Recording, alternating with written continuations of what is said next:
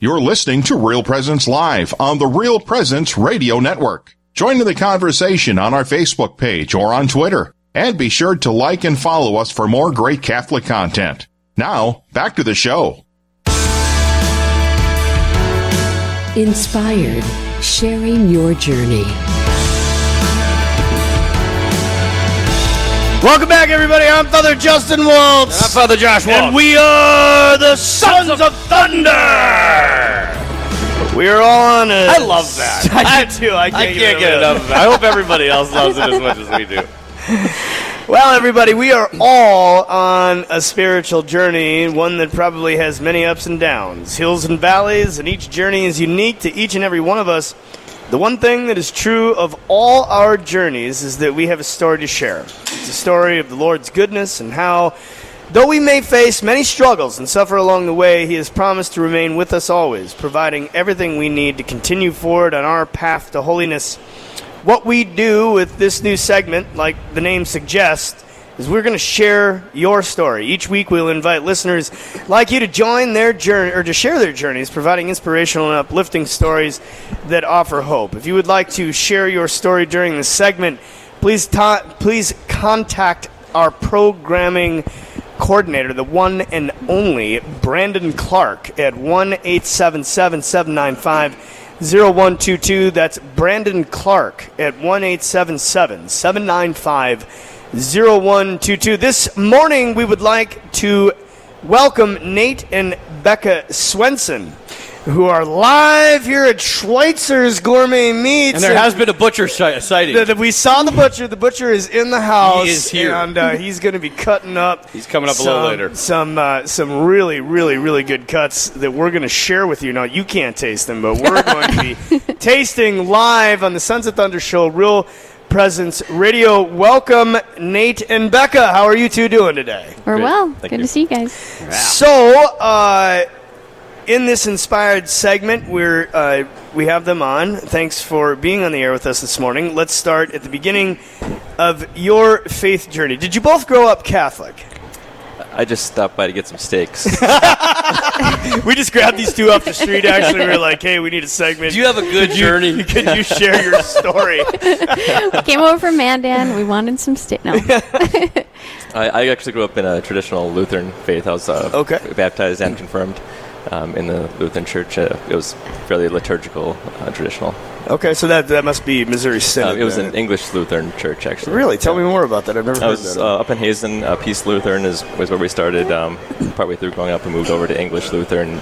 But yeah, it was same readings as the Catholic Church, and I remember getting chastised for wearing shorts to church one time when I was younger. And we should start that again. Yeah. Hear me now, everybody. Don't wear shorts to church. Now, our dad, Herb, he is the whole Waltz family is actually from the Drake area, up in the Minot area, and they're all Lutherans. Okay. So at my ordination, our ordination, my great aunt Peggy, God rest her soul, came up and she was like, "Yeah, well, we always wanted a pastor, but I suppose we'll settle for a priest." So that's always been kind of near and dear to our family as well. But I've never heard of the English Lutheran segment before. But I will say that the Missouri Synod in general, that more traditional Lutheran end of Protestantism, is very, very close to Catholic. So it must not have been that big of a transition for you to become Catholic. Right. And as far as the services and stuff, that wasn't a big transition. I think it wasn't until you got into some of the more deeper theological things that I honestly had never really thought about what the truth was about Mary, maybe, or about the Eucharist and things like that. But I'll say that I didn't grow up with a bias against the Catholic faith. My cousins were members at St. Mary's in Richardson, and that was my earliest experience of the Catholic Church. And we went to church with them when we were visiting. I think you bring up a really good point. As we move into the future, if I think of like my grandmother's time, that was borderline war.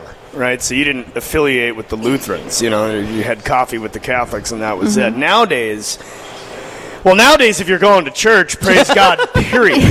Right, but I think there's more of an open dialogue and understanding to a person's faith journey. Period. Nobody's going to say, well, if you want to go from being Lutheran to Catholic, well, don't come around here any longer. It's more like, oh, well, if that's your choice, and so be it. But that also, I think, opens up the opportunity for a deeper faith dialogue. A lot of your guys' generation, you're millennials, right? So a lot of the Borderline. Yeah, borderline. I know I'm a Generation Xer. So. But, the millennials on down, really there's a larger discussion about truth that's going on, because a lot of people don't have any faith at all, and when they finally do find it, I know, we're going to be teaching, Cor Christie is going on this week out at the University of Mary, and we're both teaching this week? No, next week. No, this week, and, dude. Yeah, it is this week, right? Later on this week. So, but I am my brother's keeper. The Zers now, I think they're called, or the Homelanders is the new generation. And these kids, it's like, there is no opposition or resistance whatsoever. You're sitting there and it's like, yeah, not to go to Sunday Mass is a mortal sin and has the potential to send you to hell. And this one kid last year, he's like, whoa, whoa, whoa, whoa, whoa, whoa. Nobody has told my family this.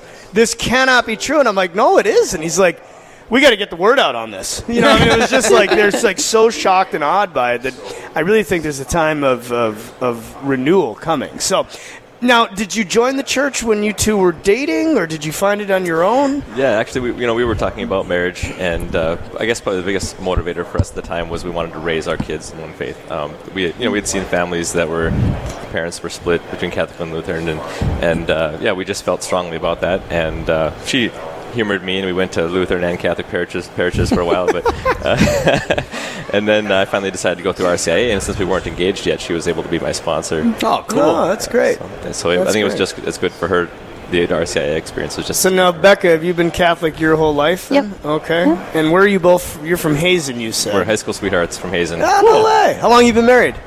16 years. 16 How many years? kids? 6. Wow! That's awesome. That is awesome. Brought whole joy to my heart. Now, what drew you to the Catholic faith, Nate? Well, initially, like I said, we wanted to raise our kids in one faith, and I didn't see it as such a big jump. And I don't know. I guess I kind of felt, she was strong. I felt like she was stronger in her faith than I was at the time, and I felt like I could make that jump. And when we first became Catholic, even going through our RCIA, I would call us kind of a la carte Catholics at the time, and there were certain things I was struggling with, and she's like, I remember her telling me, "That's okay. Not all Catholics believe that. You can still become Catholic." So we were kind of a la carte Catholics to begin with. We would consider ourselves living the Catholic faith, but maybe didn't understand all the teachings or know maybe like the gentleman that you talked about earlier. We just didn't know maybe that we weren't all in yet. Right. So that's a 16-year faith journey. Was there a point that you kind of like came online and said, "Man, we got to go deeper with this"? Or conversion, maybe we might call it? Yeah, or a reversion. Like Nate said, we said that we were practicing Catholics, but we didn't know what we didn't know. So after our third child, we had some changes at our parish, and it was kind of a tipping point in our family, too. We were really involved in music ministry, and that music ministry was changing, and then we had 3 kids, and we were trying to make time for that big commitment of music ministry. And so it was like that whole world just fell apart, and now we're like, well, we're not in music. What are we doing? Right. We've got these 3 kids, and we don't feel like we have time, but we don't know what's going on. And at the exact same time, Real Presence Radio came to town. And Nate's like, I've been listening to this talk radio that Father talked about at Mass, and I was like, you're weird. Whoa, what's going on? Talk radio? That sounds lame. And but then it would be on in the car after he had driven that vehicle, so I would just keep listening and being like, whoa. Yeah. So, like, big things came up. Like, we weren't doing at all any reconciliation. Because we're like, hey, did you hear? Yeah, you got to go. That's a big deal. And then another one was, hey, this contraception thing, not cool. Right. not we shouldn't be doing that either. And then there was, did you know that was Jesus? That's what we at Mass. Yeah, the bread. Yep. That's the real thing. And so there was like a lot of things that hit us like that. And quite honestly, if every married couple in the Catholic Church bought into those 3 things, it would be a whole different church. Yeah. It would, right? And so that's what hit us, and that's why Mike wanted us on the program, too, was that we have this journey that really, like, we had some things go south, and then all of a sudden we were, like, on fire because of things that we Amen. that our eyes were open to. I wish more people would have that experience, Yeah. I think, when you're going through local struggles, Catholic Radio really, for me, got me in touch with how big the church is. Like, any struggles we're having at our parish or even in our diocese there's so much more to the Catholic faith and the history behind it, and you start learning about all that, and you realize where else, it's kind of, Lord, where else should we go? Right. This is it. Well, that's the thing. If a person logically studies the history of the church, just historically speaking, this is obviously the church that Christ left. And I don't remember who it was that said it, but if the priests haven't destroyed it, no one's ever going to destroy it. She's still standing. So, folks, you're listening to Real Presence Live, Sons of Thunder segment. We are here with Nate and Becca Swenson, and we have a butcher sighting here at Schweitzer's Gourmet Meats. Down kind of central Bismarck, right by Super Value. He's actually cutting right he's now. cutting, and not only is he cutting, but he's cooking, because I can smell it. The beautiful aromas of cooked, delicious meat. He's by the way, he's not cutting up a cow in front of him. He's actually cutting up a nice piece of stuff. Tell you what, though, the cuts that they have down here are second to none, so make sure at some point today, because we know that you want a steak, so you come on down and see what they got in their coolers. They just brought out 5 new cuts, butcher from the back. I'm hungry, and I can smell the deliciousness of this meat down here. Yeah, looking forward to that. So back to our conversation is, what do you think was the biggest struggle on your kind of reversion back to the faith, or your conversion to the faith, that you two experienced? I'd say it started with when we really started to embrace NFP, and started to live with more openness to life. And what was the effect of that, though, in your life? I think people need to hear that. Yeah, I like to tell people it's probably one of the single biggest things we've done for our marriage, to help our marriage. It really opened up communication and dialogue, and most importantly, trust between us in a way that it didn't happen overnight. We had to jump into it and just kind of trust, all right, this is church teaching, this is hard, we don't really understand why we're doing this yet until you see the fruits of it. And I don't know, do you have anything else to add to that? Yeah, you think you trust your spouse, You're living with them every day, you got a couple kids, But when you have to trust them in that intimacy,